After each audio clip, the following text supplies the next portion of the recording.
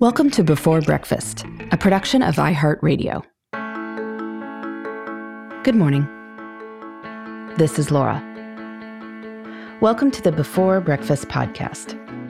Today's tip is to not defer it again.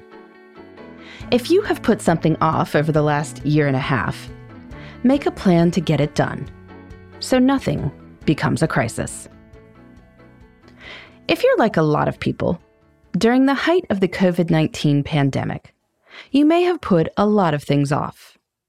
An eye exam, going to the dentist, getting a physical, replacing that carpet with the mysterious black stain, updating your work wardrobe to fit better after your most recent baby. All of these things should be done at some point, but perhaps none seemed worth risking extra exposure for. And if we are honest, they are also not as fun as a day at the spa. And so we probably didn't lament having the valid excuse to not do them. In any case, many of us are facing a lot of deferred maintenance on our homes and on ourselves. And yes, there may still be worries about new variants and some COVID restrictions in various places. But when things aren't attended to, they can eventually cause problems. Your small cavity turns into a root canal. You get an offer to interview for a new job this week, and you really have nothing good to wear. A leaky shower turns into rotten floorboards and a huge expense. Now is the time to get the tasks done. So today's tip is to not defer those tasks again. Do what it takes to get yourself and your home back to your pre-pandemic standards, and save yourself from having nagging tasks hanging over your head. Start by making a list of all the deferred maintenance that you need to address. Some of it is obvious because it's bugging you every day, like the leaky shower. Some might be slightly less obvious. If it is summer, you are not really thinking that your winter pants are going to be too tight.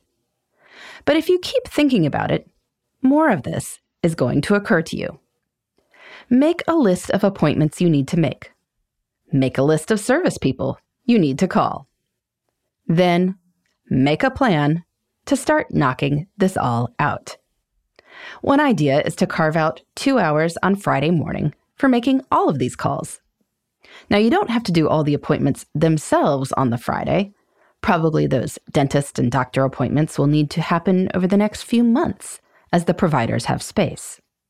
But by making a plan and getting things on the calendar, you know they are far more likely to happen. As you are making these calls, you can also look at your calendar for the upcoming weeks and block out spots for anything that isn't time-specific, but will require your attention, like that work wardrobe shopping trip. With any luck, in a few hours, you'll have a plan to get a lot done. You'll be pretty much back on track with where you were before the pandemic, which will feel great because while it can be an excuse for a while, eventually life has to keep going. No one necessarily wants to go to the eye doctor, and COVID can become a convenient reason not to.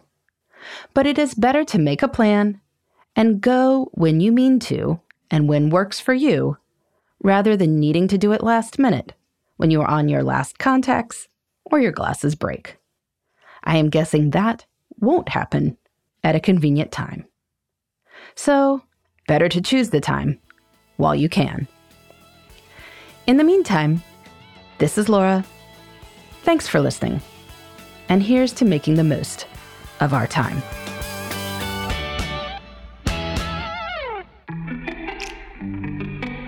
Hey everybody, I'd love to hear from you.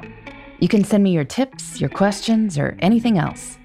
Just connect with me on Twitter, Facebook, and Instagram at Before Breakfast Pod.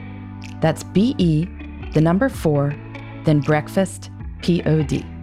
You can also shoot me an email at beforebreakfastpodcast@iheartmedia.com. That Before Breakfast is spelled out with all the letters. Thanks so much. I look forward to staying in touch.